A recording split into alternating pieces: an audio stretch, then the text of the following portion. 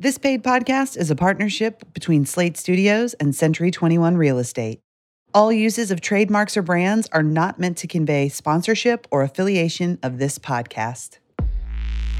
From Century 21 Real Estate, this is The Relentless, the podcast that looks at sales differently.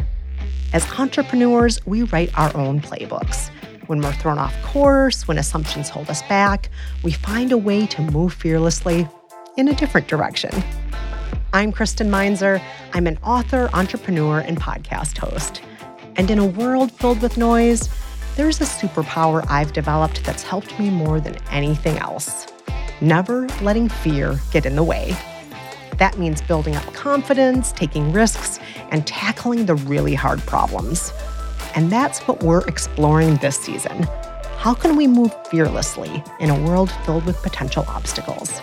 Get ready to meet the people who transform what scares them into something that inspires them.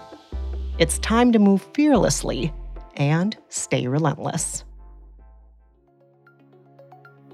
Think back to a time in your life when you really struggled with a decision whether you should quit. Quitting a job, a business you were trying to start, or maybe you'd spent months trying to land a sale, but nothing was going your way.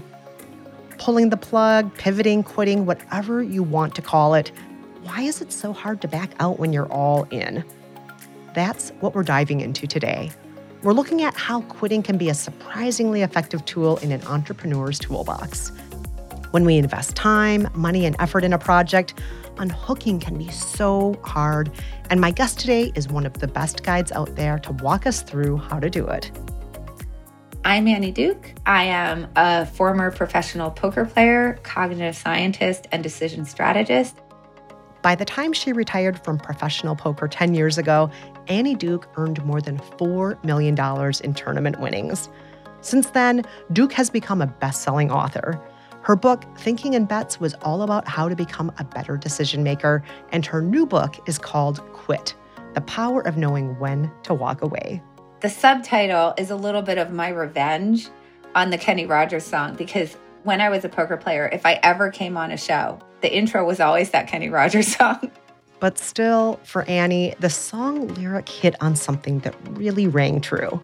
You know, he says, know when to hold them, know when to fold them, know when to walk away, know when to run. And of those four things, 3 are like quit. So I think he gets that kind of right. She says quitting well is what separates elite poker players from the amateurs. How good they are at folding their hand when it's no longer appropriate to continue, even if they have a lot of money in the pot. And back in 2004 at the World Series of Poker, that's just what Annie did. I was playing in the Tournament of Champions, and I was in a hand against Greg Raymer. I re-raised with 2 10s, which is a very strong hand in the game. I went around to Greg Raymer. He put in all his chips. And so it came back around to me, and this was a really difficult situation for me because there was quite a bit of money in the pot.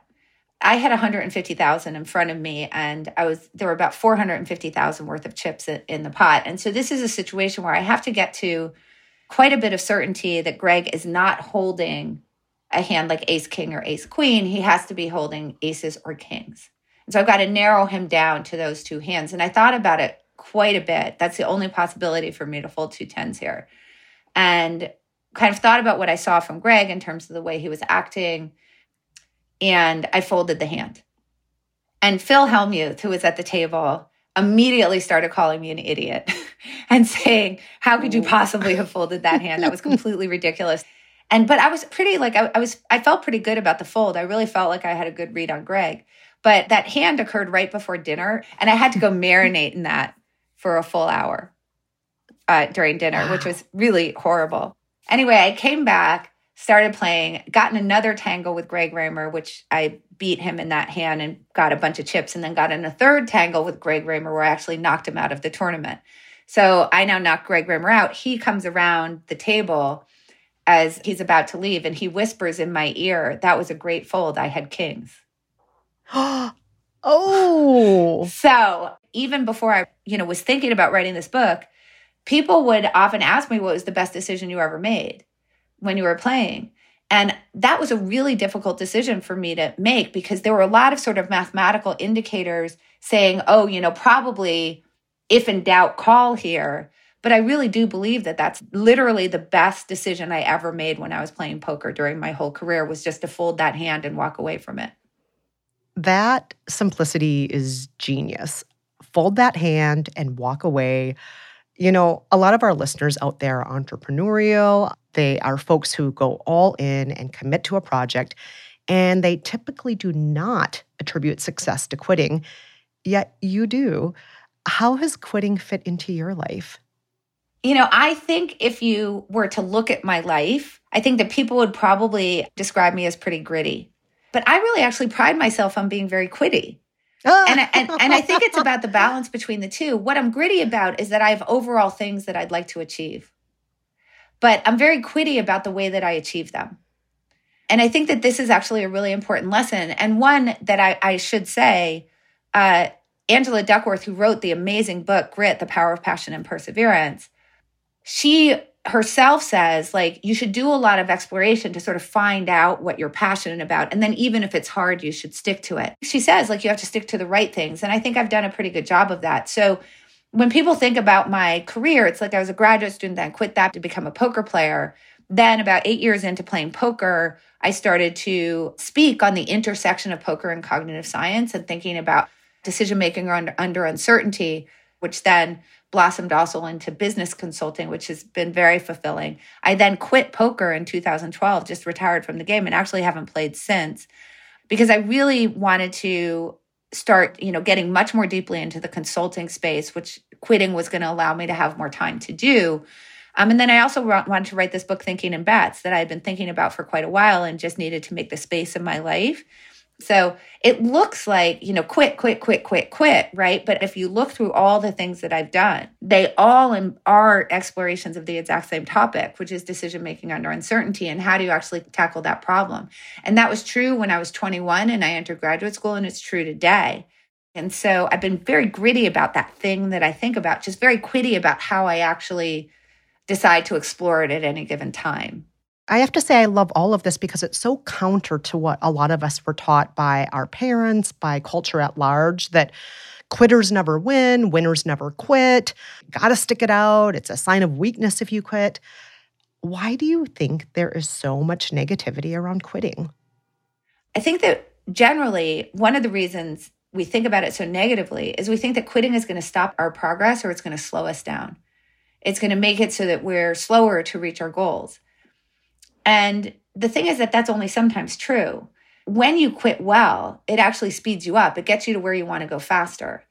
And the reason for that is that oftentimes we get on paths that are no longer worthwhile. Or going into the decision, you may make your sort of best forecast that the path that you're taking, the thing that you're starting is going to be worth your while.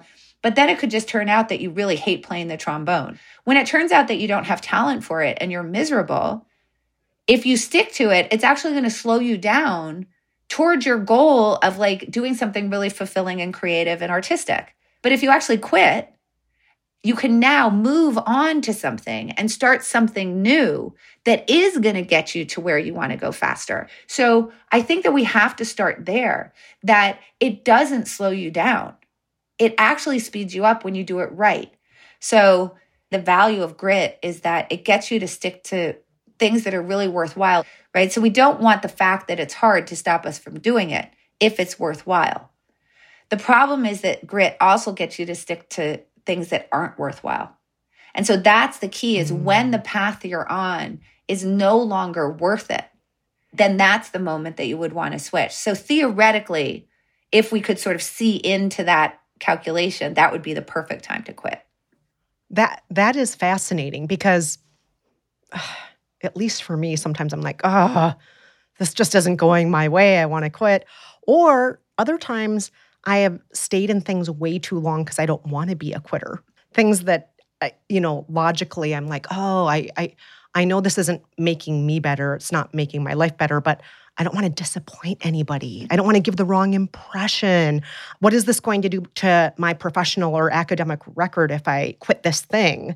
And what you're saying is, it's about what's going to help you get to where you want to be. In a lot of ways, you're saying, don't worry about those expectations out there. So, yeah, I think you're bringing up something really important, which is that there are a lot of forces that make it really hard for us to quit. There's decades and decades and decades of science that tells us that actually, when it comes to quitting, we tend to do it too late. Like we started a company and we're out of money and we can't raise it anymore. Our job has become so intolerable that we find ourselves calling in sick all the time. Because if we wait until that moment when it's really not a decision anymore because it's so clear that we don't have another choice, if we wait till that moment to quit, who's going to judge us for it? Right? Because they're going to say like, well, you didn't have a choice. Right? And the thing is, a lot of that judgment comes from us. Like, well, what could I do? I tried everything. I tried as hard as I could to turn it around and I couldn't do it. But here's the interesting thing is that the only way for you to know for sure how the thing you started turns out is to stick to it. There's this really cool work from Stephen Levitt that I think really underlines sort of what this does to us. That in the end, what that creates is that usually, not always, but usually when we quit, we're quitting too late. And if you quit on time, it's going to feel way too early. So Stephen Levitt, Freakonomics fame. Freakonomics, yeah. He put up a website and it's such a fun idea. And he basically called to his, he has podcast listeners and people who read his stuff. And he called to his audience and he said, hey, if you're struggling with a big decision about whether to stick or quit, come to my website. And you can input the decision, like, should I quit my job or should I stay? And once you've described what the decision is, we're going to assign one side to heads and one side to tails. So like stay in your job would get heads and quit your job would be tails. And then the website would flip a virtual coin. And whatever it landed, you were supposed to do it. Now, what you may be thinking, Kristen, is like, who on earth would do that? Flip a coin for a big life decision. But actually 20,000 people did this. If you're willing to go flip a coin to try to decide this, you must think it's a really close call. You're agreeing that if the coin lands heads, you're going to stay in your job. And if the coin lands tails, you're going to quit. So you're agreeing to adhere to the coin either way. So what that feels to me like is that you don't have a clear winner, right? Because if the clear winner were stay, you wouldn't go flip a coin. And if the clear winner were quit, you also wouldn't go flip a coin. You must feel in your heart that you literally can't decide between the two options. It's too hard for you to figure it out because they're so close. So what that would mean is that if it really is as close as the coin flippers felt it was, then what you should find is that after they do what the coin tells them, and you ask them a few months later, are you happier than you were before? That the quitters should be about as happy as the stickers. Because it's a 50-50 choice. I mean, what they're kind of saying is, I feel like I'll be happy either way. So let's flip a coin. And so you would expect to have equal happiness, right? And that's not what Stephen Levitt found. What he actually found is that the quitters were happier both 2 and 6 months later on average than the people who stuck. So interesting. Right? So what's going on there is that, and this has to do with like we're normally getting to these decisions too late, is that by the time that you feel like it's 50-50, it's actually not 50-50 at all. By the time you think it's 50-50 between quitting and sticking, quitting is actually the clear winner already by that point. Which means that we're just sort of sticking around in things too long, despite what the world is telling us, despite the world is saying like, hey, you might want to listen to me. I think you're going to be happier if you walk away. We don't pay attention to that very well. And we try to get to a place of way too much certainty that quitting is the right choice before we're willing actually to execute on it. Now, Annie, a lot of our listeners are in the real estate space, which is an industry that requires its agents and brokers to weather shifts in forces that are way beyond their control, like the market. Could you talk about goals and why they need a quote-unquote unless as well as progress markers? Can you explain what that means? I think that goals generally people think about pretty universally as good things, right? Like goals are motivating if you have very clearly set goals, in the world of KPIs and OKRs. Oh, yeah. Right? That those types of goals are going to get you to where you want to go faster. They're going to get you a direction. You're going to head toward it, and you're going to be gritty and execute. And the research actually does really bear that out. It's true. I would never say to people that you shouldn't set goals. The problem is, though, that goals also have a downside, like a lot of things. There's 3 main problems with goals. The first is that goals are graded pass-fail. What does that mean, right? Like if I climb Everest and I get within 300 feet of the summit and I don't get to the summit, I failed, which is weird. If I run a marathon and I finish 8 miles of a marathon or 16 miles of a marathon, I failed because I didn't finish all 26. And where we can really feel this sort of pass-fail nature of goals, I think, is in this intuition. And I can ask you this, Kristen. Let's imagine that you never decided to run a marathon. Okay, so that is true. Yeah. I'm never going to do that. Good. So you've never decided to run a marathon. Okay, so you just never do it, right? I'm just never going to do it. Right. Yeah. So you can think about how does that make you feel to sort of think about I'm never going to run a marathon. But now imagine this. Imagine that you did decide to run a marathon and you started the marathon and you ran 16 miles of it. And then something happened, you got hurt and you had to stop running. Which would feel worse?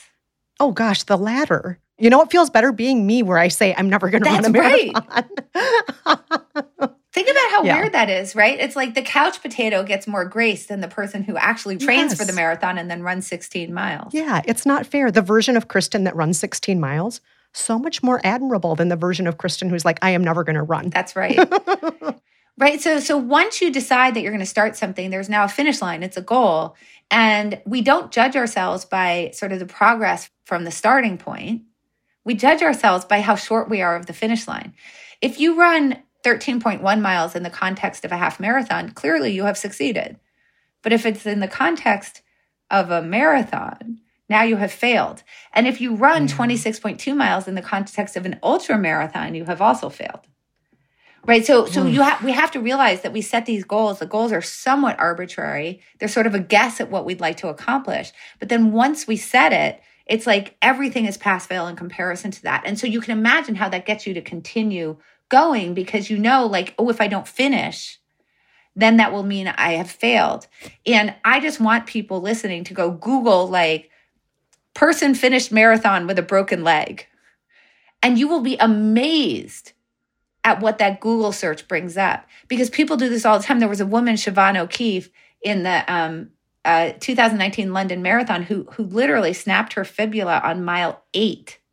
Oh my God. And she finished the race. 18 more miles she went on that. Yes. With medics, of course, telling her you need to stop. Now think about how bad this is, right? Because she's sacrificing possibly the ability for her to ever run a race again, because that's going to do a lot more damage to the injury, right? I mean, not only is it like pain and whatever, but I bet what's happening to you, when we think about sort of the courage of quitting, is that there's something in you that admires her for that. Oh, sadly. Right. But no, I don't want to though. But you kind of do. Yeah. Yeah. It's messed up, but yeah. It's like, why do you wish you had that kind of grit? Like, she loves running. She may never run again. And the thing is, she wasn't alone. There were 4 people who did that in just that marathon. Oh my God. Right? I mean, so this is a very common thing. So why does it happen? It's because we have a goal set that's a finish line. And so that's that pass-fail nature that then combines with this problem, which is that goals become fixed objects. So when we decide, okay, I'm going to set a goal, it's some sort of calculation for a cost-benefit analysis, right? The problem is that we don't redo that cost-benefit analysis because the goal becomes a fixed object in a changing world. And not just a changing world, but we change ourselves. Our values might change. So that's why I say we need to have some good unlesses. And those unlesses are kind of saying, this seems like this is my best guess at what I think the goal should be, right? My best guess as I start this race is I want to run a marathon.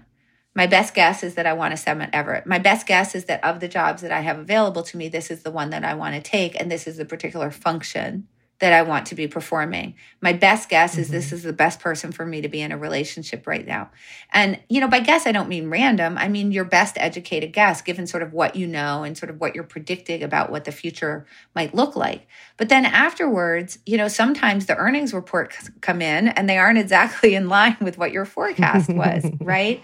And what we need to do is anticipate what are the things that might occur that would tell me that this is no longer the appropriate goal for me to follow. And we need to attach those unlesses at the time that we set the goal. Because we can't rely on ourselves to pay attention to those unlesses when they actually happen. Because when you're actually in it, it's very hard to walk away because we're so afraid of failing. But if you build it into your plan in advance, that actually really can help you to actually execute on it, because when you set the goal, it's no longer so inflexible because you're adding the flexibility in at the time that you start. I think you're spot on there with this fixed goal finish line idea. That's something I really think hits home with real estate agents and brokers especially. So much of their dedication is working toward that fixed goal of a sale. When you're actually in the midst of it, if you don't have those unlesses, the instinct for a lot of us is just to soldier through. Right, because we think we're going to admire ourselves for it, and we think that other people are going to admire us for it. I actually did a version of this with a group of sellers, which I think is a good example of how you put unlesses on something. And this was through something that I use, which I call kill criteria. So, sellers, as you know, by nature are incredibly gritty. They live to close the deal, right? That's their deal. But the thing is that sellers, like anything else, have limited resources, right? Like people who are selling anything, real estate agents, you want to pursue the deals that are going to be worthwhile, and you don't want to be pursuing the deals that aren't worthwhile, right? And that's true of if you have clients who have been looky-loos for 2 years, or is that the right place for you to be spending your time, right? Should you be doing that, or should you be trying to use that time to source new clients, as an example? So this was a group of sellers who were selling software. And basically what I said is, imagine that you got a lead through an RFP or an RFI, and now it's 6 months later after pursuing the deal, and you've lost the deal. Looking back, you realize there were early signals that you weren't going to win. What were they? And so the sellers generated this big list, but I'll give you an example of one of them that we heard over and over again, which was in the first meeting, they only asked about price. Didn't care about the product, just wanted to know our pricing. Now, we can all see from the outside looking in that that's a really bad signal, because it means you're probably being used as a stalking horse, right? Like they're trying to beat somebody else down on the price, maybe in fact someone they already have a contract with. So they all sort of recognized that. But what was interesting was in the face of that actually occurring in a meeting, they would still pursue a second meeting and a third meeting. But in the context of not actually facing that decision down, where I was asking them in the abstract, they could all recognize that this was a really bad signal. So there were a variety of other things, like we couldn't get a decision maker in the room, or the RFP was written with a competitor in mind, so on and so forth. And so we made a list of these things, and that generated those unlesses. We want you to pursue that deal as hard as you can, unless you see these signals. And if you see these signals, you need to either, kill it right away if it's a strong enough signal, or you actually have to talk to your sales leader and walk through whether it's still worthwhile pursuing. And what was really good about that, I think, when we think about how much courage it takes to actually walk away from something, that it gives the sellers advanced warning that they're going to get rewarded for walking away. Because what's now going to happen is that if your sales leader is talking to you and says, what's going on with this lead? You're on the fourth meeting and nothing's happening. And you say, well, they just keep asking me about price. They're going to say to you, well, we talked about this. Why are you still pursuing the deal? So a way to win now is to actually follow those unlesses, those kill criteria. And you can win by winning the deal, or you can win by actually exiting now. And that allows the sellers to be spending their time on the deals that are the most worthwhile. In the case of real estate, brokers are often in a mentorship relationship with their agents. What's the best sort of wisdom they could share with their agents around the benefits of quitting? I think the wisdom is you have to do sort of two things in order to get good at quitting. One is you have to be thinking in advance. What are the signals that tell me that this isn't worth my while, or that the thing that I'm doing isn't working, or that I need to change course? And the reason that it's important to think about it in advance is exactly as you said, when you're actually in the middle of it, that's when we're always going to be at our worst in terms of trying to figure out what is the right path for us to be on. The analogy that I like to give is if you've determined to eat healthy, that's all fine and good until a cupcake is sitting in front of you. And so what you want to do is try to make as few decisions as possible when the cupcake is actually right there, and try to sort of think in advance. But the other thing that you can do, which I think is incredibly important for people to really start to develop for themselves, is to get yourself a quitting coach. Part of being a good mentor or finding a good mentor should be someone who can help you when the thing you're doing isn't worthwhile and you ought to switch. Because they're going to be better at seeing it than you can. And I'm sure, Kristen, that you've been in the situation where you can see really clearly that someone should stop working with a particular client or, where you're just going, this is such a waste of your time. They're just looky-loos. Like, what are you doing? Right? And they're like, no, I know I can turn it around. I know I can make it work. Right? And you can see it so incredibly clearly. What that tells us is that we can see things better from the outside than from the inside. It also tells us that people are very reluctant to tell us these things. Do you really want to tell someone that they're failing? That's really hard. Ron Conway, who was the founder of SV Angel, said this, and I think it's so important, is that my approach to life is life's too short for me to be spending time on things that aren't worthwhile. And if other people see that I'm spending my time on something that isn't worthwhile, I want them to tell me. But that means I must give them permission to tell me. Yes. Yes. I love that advice. I'm going to tell everybody, please be honest with me. I think one thing that I want to add into that is when you're on the side of being the mentor or the quitting coach, to understand that a lot of times when you can see something, and you speak up about it. So you say to people, I really don't, these clients are just, they're never going to buy a house. Like, you should stop working with them. And the person's natural response to you is always going to be like, no, I know I can turn it around. I just want to give people the advice that the best thing to do in that situation is to agree with them. Yes, absolutely. You're fantastic at your job. I'm absolutely sure you can turn it around and find them the perfect house and you're going to close. But then to follow it with this question. So how long are you willing to tolerate this situation? I agree. You can turn it around, right? How long? How long before you see that things are changing? And then figure out however long that is, and then set some kill criteria with them, right? Like, what would you, all right, so you're saying that you can tolerate this in the next 3 months. Great. Like, let's figure out, like, what are the things that you're going to see from these clients that are going to tell you that something has changed such that, things are actually going to end up working out, and they can tell you whatever those things are. And then you can say, great, so let's revisit this. Because now we've agreed what you have to see and that you can only tolerate this for 3 months. So I'm going to come back and talk to you when it's close to 3 months, and we're going to check in on these things we've talked about and see how it's going.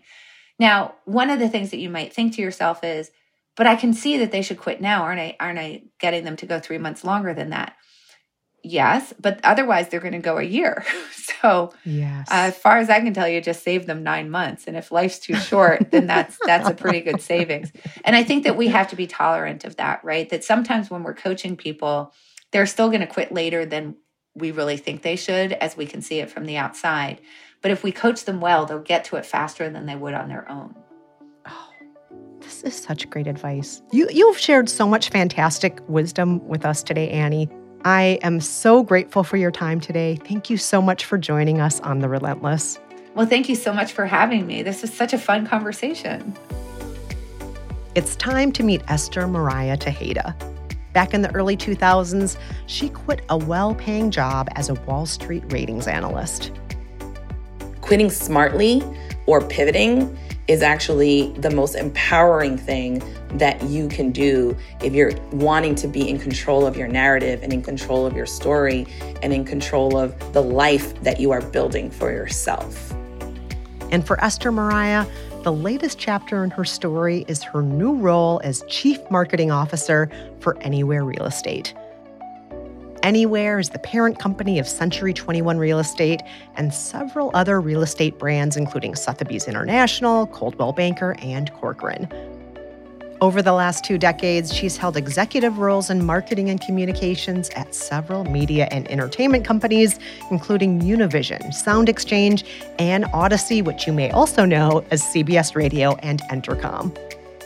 Esther Mariah Tejeda, welcome to The Relentless. Hello, I'm thrilled to be here and thank you for having me. First off, congratulations on this new role. In so many of your prior roles, you were a change maker, transforming these companies, implementing fresh ideas around brand strategy, technology, apps, events, and public relations. How does all that past transformation experience connect to what you're doing today at Anywhere? I've been in the business of marketing for over 2 decades, and I have really done a little bit of all of it. And what I realized somewhere along that path is what I really loved to do was transformation, taking something that either is really broken and needs to be redone to meet, the current state of the market, or building something that's never before been built. That is the thing that makes my heart sing. And so when I got to Univision, I really started to shape my career to really just deal with transformations. Went on to do that several more times. I went to Entercom, who was about to acquire CBS Radio and launch the newly merged enterprise. And I built the marketing communications function there from scratch as well.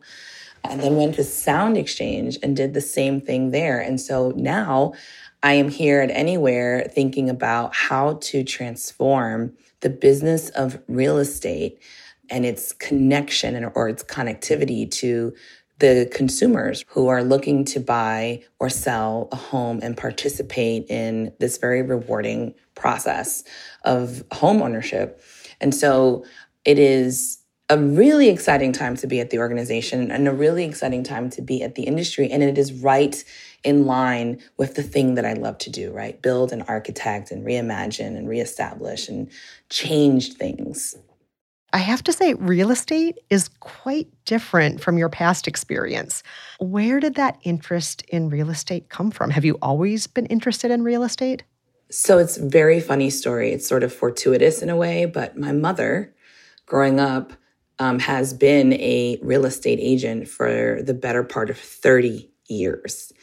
And, in true Latin American Caribbean fashion, if you are a child in a home or there's a business, you are also part of that business.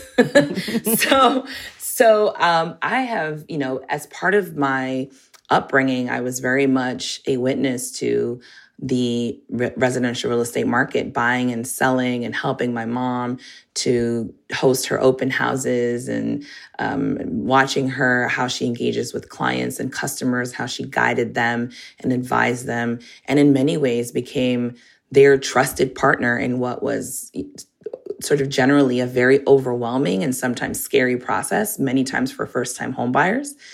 And so it's my first time officially being in the real estate industry, but it's certainly not my first experience with it. I literally have it in my blood. It's like in my DNA at this point.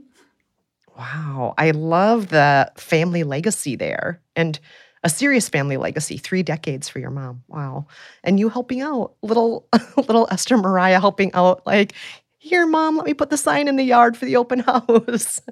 Absolutely. And you know what was actually the most rewarding part of all of that was really 2 things. Watching my mother transition her career from being, in a very corporate, executive position to having really full control of her life, right? And being her own boss and her own schedule and all of those things, and how freeing that could be for many people who want to enter the workforce and have other constraints in their life, like children and families and other obligations. So that was one thing. But the other part about it that was always very fascinating and inspiring to me was that through real estate, my mother was able to really affect change in the community. And so one of the things that she did that I credit her for all of the time is bring diversity to this town that we were living in Bergen County, New Jersey at the time. We were originally New Yorkers, born and raised, in Manhattan. and in an immigrant community, right, from the Caribbean and Latin America. And my mom, as a real estate agent on the other side of the river, right, in the suburbs in Jersey, was able to bring people over who had dreams and hopes and aspirations of being homeowners and putting their children in good school districts and raising their families. And they didn't really know how to approach it, right? They didn't know anybody. They didn't trust anybody. They didn't understand the process. And so my mother became that person and was able to make this dream a possibility for so many people who would have maybe not been able to do it if they didn't have someone that spoke their language, understood their culture, that they could trust, that they could see themselves in. And so I always thought that was the most inspirational part of what she was doing. It was making these dreams possible for families. I love that. That is beautiful. What are some ways that you personally would like to see diversity and cultural representation transform Anywhere and its brands? Well, what excites me about my role and about where Anywhere is in its journey forward, and also, frankly, where the industry is that the expectations of people in the market are very different, right?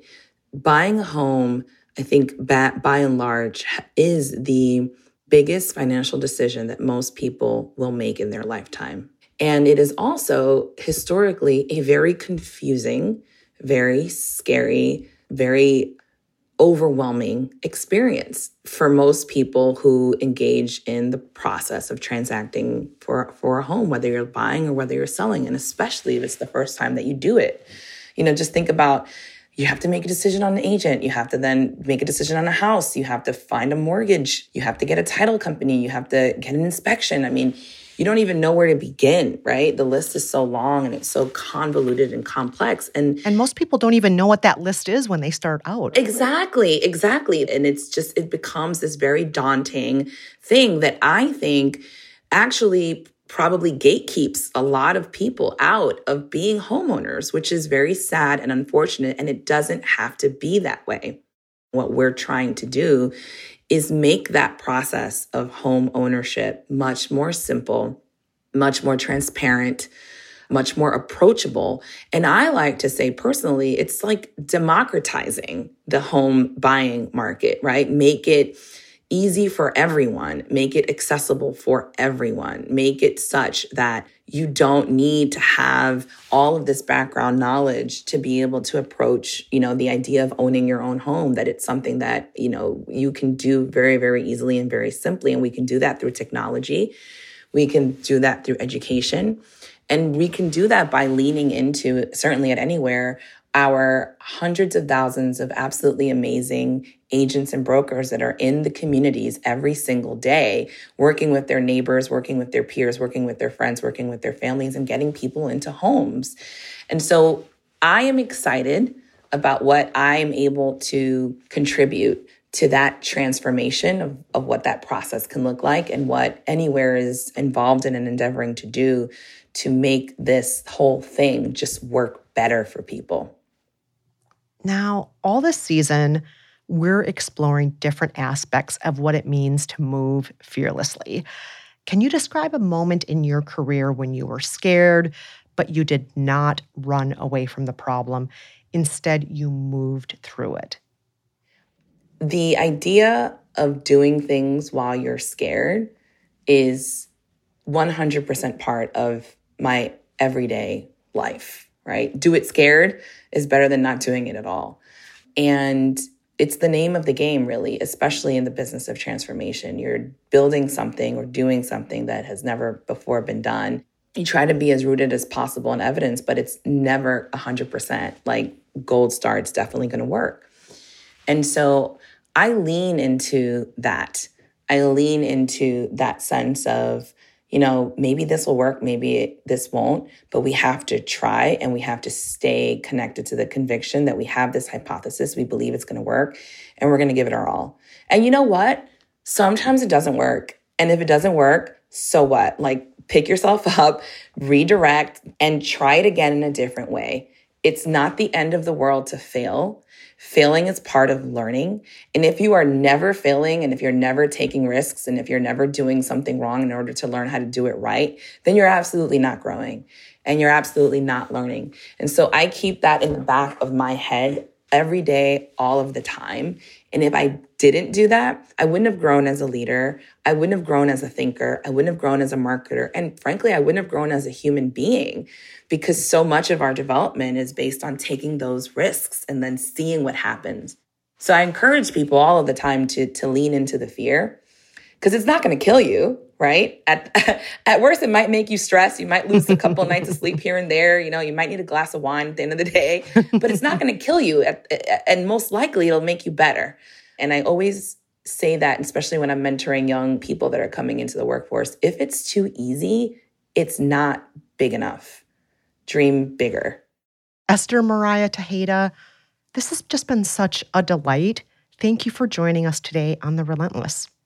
Thank you for having me. It's been a wonderful chat, and more power to the folks out there trying to be fearless, live relentlessly, do great things.